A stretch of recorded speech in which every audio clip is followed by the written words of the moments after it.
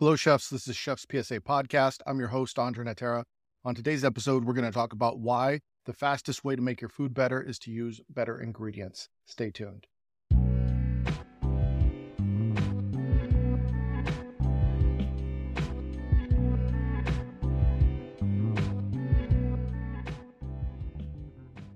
This episode of Chef's PSA is sponsored by J&R Grills and Smokers. Many of you have heard of J&R Smokers and Grills that typically last for decades. I've had the pleasure of using them for over 5 years at one of the top restaurants in Austin. They're beautiful. They gave me the control over technique and the smoke-infused flavors I wanted. I'm thrilled to have J&R as a sponsor. Their commitment over the past 50 years speaks for itself. They understand your passion because it fuels them too, barbecue or upscale cuisine. They always help you deliver. They build everything in Texas and ship to all 50 states and over 50 countries. J&R, they'll stand with you. They've always stood with me. Go to jrmanufacturing.com to learn more. Mom deserves the best, and there's no better place to shop for Mother's Day than Whole Foods Market. They're your destination for unbeatable savings, from premium gifts to show-stopping flowers and irresistible desserts. Start by saving 33% with Prime on all body care and candles. Then get a 15-stem bunch of tulips for just $9.99 each with Prime. Round out Mom's menu with festive rosé, irresistible berry chantilly cake, and more special treats. Come celebrate Mother's Day at Whole Foods Market. Before we get started, just a really quick, brief update. Happy 2024. This is the first episode of 2024. We're going to kick it off with talking about ingredients and what makes it good. But a few updates. I just put out some new merch. 2 different shirts. I did a poll on my Instagram page to see which one you all liked better. It was about split, so I decided to go with both. So we have 2 brand new We Digress t-shirts. One is black, has a shot glass and a cigar. The other one is white, and it has a lounge and Miami Vice feel. Anyway, We Digress. Go get your shirt. Take a shot. The other thing is I just finished writing the 50 most important chef's PSAs. I'm making it into an ebook. I would love to be announcing that it's live as you're watching this, but realistically, I just need a few more hours to read over it one more time and just double check the grammar and the spelling, but it's done. Finished writing it. It's formatted. I'm just reading it one more time, and then I got to link it up online. Most likely, by the time you're watching this or listening to this, you could go get it. Go to chefspsa.com/books. 50 most important chef's PSAs. Why this book? Well, I'll tell you why. When you think about the distillation of wisdom that chef's PSA is, if I had to find the most important advice I could give a new cook or a new chef, this is what I would tell them. It's things that I wish I had known. Every single thing in this book is a mistake that either I've made as a cook or I've seen cooks go through this as a chef. So this is the information that I wish I would have known. It's your shortcut. It's your cheat code to get there. It's about 60 pages long. And it's interesting, as I was writing it, I was like, I'm also in the process of writing another book called Bad Cooks Everywhere. And this is the first one that's finished. So I finished 50 most important chef's PSAs, and I realized it's about as long as the first book that I wrote, the Red Book, and roughly about the same length as the Line Cook Survival Manual. So it's about in between the two of those. I was like, I should just publish this on paperback, Amazon, and create an audiobook. But no, because I'm a man of my word, and I promised that I would give it away for free. So I'm not saying I won't publish it later, but as of right now, it will be free on my Gumroad account. You could go get it. You could download the ebook. If I ever decide to make it a paperback version, for those of you that like the physical copy, I may do that later on. But as of right now, until further notice, it is free. It's on Gumroad in about 24 hours or so. Let's just say by January 8th, 2024, it's live. Now, someone asked me, why do I give this away for free? Well, one, it doesn't have to be for free. There's an option to leave a donation on any of the free ebooks that I have. I'm not opposed to money, by the way. But the reason I give them away for free is because part of my mission with Chef's PSA is I do want to help educate, improve, and give people resources and knowledge that don't have access to it. Now, many cooks are not in a financial position where they could pay for this information, so I give it away for free. But if you're in a position where you want to pay for it, I'll take your money. It's much appreciated. It does support the cause. So other ways to support the cause. Get the books, Culinary Leadership Fundamentals, Kitchen Art of War, Bad Sue, Good Chef, Line Cook Survival Manual. All the free ebooks are also available. Leave them reviews. Wait a minute. Hold on. Let me say that again. Only leave them 5-star reviews. If you got any of my books and you haven't left a 5-star review, shame on you. Go do that right now. What are you waiting for? Other ways that you could support: share the show. Make sure you leave 5 stars, nothing less than 5 stars. Why nothing less than 5 stars? Because it's clearly not a 4-star podcast. And if you left 4 stars, that would make you a liar. This is a 5-star podcast. We don't like liars. Only the best chefs and cooks listen to Chef's PSA. So anyway, we digress. Let's get back to the subject at hand. Making your food better using better ingredients. I'll tell you, if you put 2 chefs together, both of equal skill and equal talent, the person who has access to better ingredients will make the superior food. All other things being equal, better ingredients will have better results.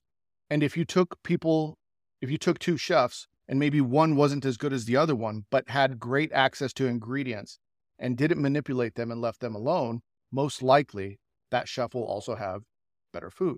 I'm going to share a story with you.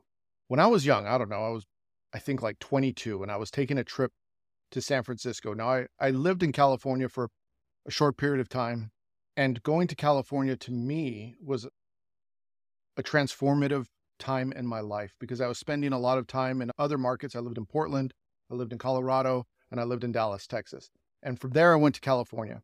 And it was my first time really being exposed to amazing produce. And here I was, San Francisco, Ferry Building, farmer's market, wandering through all the produce, just kind of looking at it. I was very impressed with a lot of the things that I saw. I saw jujubes for the first time. At that point in time, I had never seen them before.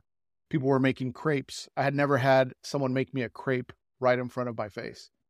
I had this amazing sandwich that was just sourdough bread, very beautiful tomatoes, arugula, and some farm eggs. And it was like the best sandwich I've ever had, with good butter on it too.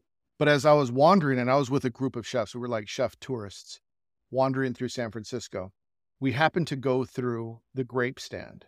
And my chef friend stopped me and he's like, "You got to try this grape." And I was like, I'm all right. I've had a grape before. He's like, "Nope, you got to try this grape."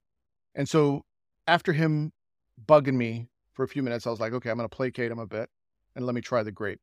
Now, I wasn't expecting much, but in that moment, it's like a Ratatouille moment when that, what is that guy's name? Egon or Anton, the food critic, tries the ratatouille and it takes him to another land. That's what I felt like. It was like a grape times 10. It was like a concentrated grape. I'd never had a grape that good in my life. And I was like, wow, if a grape can do this, what else do I need to taste? And so as I was wandering through the farmer's market, I was just tasting everything. Shortly after that, I took some continuing education classes at the CIA in St. Helena. And part of what we did in the class was we went to the farmer's market, we bought a bunch of produce, then we went back and cooked it. And it was all really trying to understand how good ingredients can impact the food that you're making. Now, up until this point in my career, I was very technique driven. I had a very solid repertoire.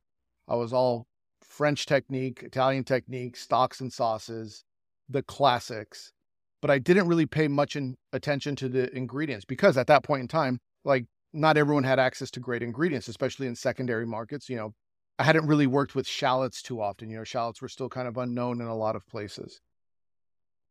Having a really good tomato, you didn't see. You had your typical Romas, and that was pretty much all you had. But now being exposed to the early girl tomatoes and all these different beautiful colors that I didn't even know tomatoes could come in different sizes. And yeah, at first I thought they were fake. I was like, why do these tomatoes look like zebras? And why are they purple?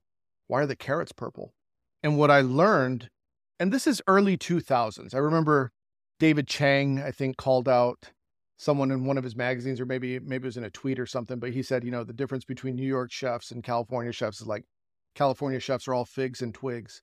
It was, taking a shot that it was just basically, just very simply done food, some ricotta with some figs, with some vin cotto, some black pepper, some olive oil, whatever. It was just very simple cooking, where they were doing more interesting things in New York. And it wasn't just, a lot of people were calling it lazy cooking at the time because it was just minimally impacted food, manipulated, I should say, just letting the ingredients shine on their own.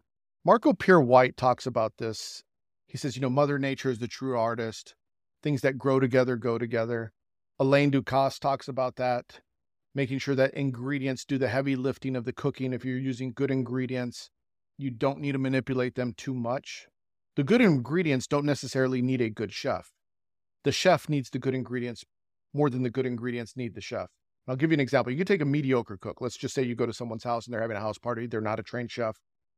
They're, real housewives, real housewives of LA or wherever, Atlanta. I don't know where the real housewives are right now, but we digress. You go to one of their parties. Housewife comes out. She doesn't know how to cook, but she knows how to shop, and she's smart and she knows how to pair her ingredients. And she gets good bread and perfectly in-season tomatoes and really high quality Italian olive oil and fresh basil and Telecherry peppercorns in her pepper mill and a flaky Maldon salt. And she goes to the charcuterie counter. She gets the porchetta and the salsicon and the finocchiona. And she gets some Iberico and Spanish chorizo. And she makes a beautiful spread with heirloom tomatoes and burrata cheese drizzled with high quality olive oil and fresh basil, finished with Maldon salt and a bunch of salami and some artisan bread and high quality European butter and some fresh radishes and baguette. And she opens up a little tin of caviar to go with it.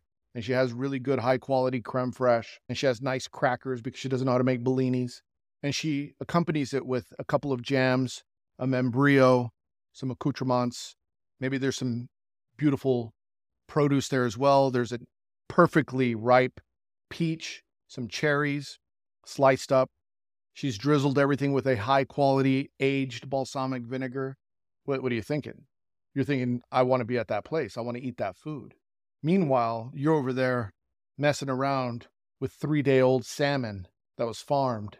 And you're trying to make it taste good with your oh-so-special rub from your spices that have been sitting on the shelf and that are all expired and have lost their potency. Whose house do you want to eat at? It doesn't matter. I mean, realistically, you want to eat at the person that's going to have the better spread, the Real Housewives. Now, zero skill. She was just a good shopper. But simply by being a good shopper, that person, now zero skill, they're just a better shopper. But that's where you want to eat because the ingredients and the quality of what you're buying makes a huge difference. Using ingredients when they're in season is going to make a huge difference, right? Your cruciferous vegetables in the winter, your hard squashes in the fall are perfect for purees and ravioli fillings, hard roasting, smoking, charring. In the summer, your stone fruits are perfect. Pairing them with a nice high-quality jamon, using good cheeses, your lamb in the spring, your asparagus, fresh peas, morel when they're in season. That short period of time when white truffles are in season, and you shave them simply over a simple risotto. I mean, food really doesn't get better than that. Like, trends come and go, but when you're just focused on like the really high-quality good things, a little goes a long way. Like I was saying, you want an amazing dish on your menu and you don't know what to put on, make the most amazing baguette or buy it with the most amazing butter. Some radishes and some sel gris. 10 out of 10. Everyone's going to love it. Picking the right corn to make your tortillas. Again, everyone's going to love it. Some simple warm tortillas with heirloom corn from Mexico, grown from a specific region that is known for growing that corn. Makes a huge difference. There's also the health benefits of using minimally processed food, going to the farm and seeing how they're growing your food. I have a chef's PSA that I've used a few times that says, if you want to understand food better, plant a garden. And I mean that. Go to her farm. You don't just have to plant a garden. Go to her farm. See where your meat is coming from. See where your vegetables are coming from. See how the cheese is being made. Understand that process. I went to a maple syrup farm. I don't know if it's a farm. Anyway, cabin.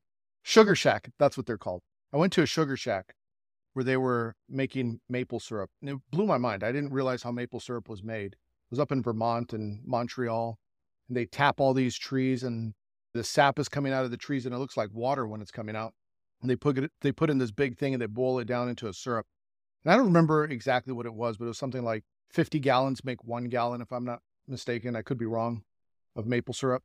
But trying that warm maple syrup at the sugar shacks, it doesn't get better than that. It was pretty amazing.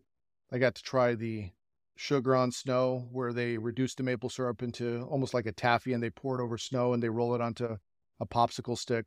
11 Madison Park, I think, does a more soigné version of that, but it's fun to see that. To see where the food is coming from, your ideas will also start to spark You'll get new ideas, how to write menus. You'll be able to combine food more interestingly. You'll understand that things that are growing together in proximity, things that are growing together in proximity of time, meaning in season, will start to taste better. You'll be able to level up your game. Then you add your technique to it and you plus it, you make it better. Think about how lethal of a chef you would be if you had the best ingredients and the best technique. Unstoppable. You have to sharpen your knowledge in both technique and ingredients and make sure you're using them and knowing which techniques to apply to those ingredients. Also knowing when to not mess them up and restrain yourself from doing too much to something simple. Again, like I said, you get a beautiful piece of bread and you toast it and you drizzle it with olive oil and you rub a little clove of garlic on it. Maybe nothing else needs to be done. Maybe you put a slice of jamón ibérico on it and some papaya peppers. Again, keeping it simple. Now, I will use one little disclaimer, and that is just because you got it from a farm or just because you're buying it in season doesn't necessarily mean that it's always good. So use your intelligence. If it's unripe, make sure you know how to select food. If you're in a restaurant and you're accepting the delivery, check your deliveries, hold your vendors accountable. Don't just accept it because it came from the farm, right? It doesn't, all food, I guess, comes from a farm, right? Isn't that what Anthony Bourdain says? It's all farm to table. Here's your homework. If you live in a place where you go tour the farms, go tour the farms. Talk to your vendors. Go see where your meat is coming from. Go see where your cheese is being made. Go tour the local farm where your produce is being grown. If you have the opportunity, plant in your own garden. You're going to make mistakes. That's okay. That's how you learn. You're going to kill a few plants. Don't be so hard on yourself. Go foraging. Learn what the edible plants are in your area. Learn preservation techniques like lactofermentation, pickling, canning, preserve ingredients when they're at their best so you could use them throughout the year. I'm talking citrus. Like everyone just preserves lemons, but you could preserve all the citrus. Preserve your limes, your oranges, your grapefruits, your Meyer lemons, your Buddha's hand, all of that you could preserve. If you're in a position where you can't always buy the high quality ingredients, because let's be honest, sometimes you're not in that position. Everything needs to come from the big master distributor and you get the commodity ingredients. Well, maybe you don't buy everything, but maybe you just buy a couple of things. Maybe your tomatoes, right? Maybe it's not everything on your menu, but maybe just your passion is getting the local tomatoes. Or maybe you're passionate about just making sure that you use this finishing olive oil or this finishing salt. If it's going to be the center of the plate item, let it shine. Maybe the supporting cast isn't all from the farm because you can't afford it. Sometimes farm to table is a little bit more expensive.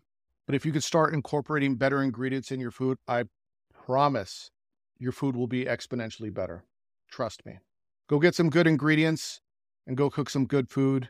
Tag me on Instagram at ChefsPSA. I want to see what you're making.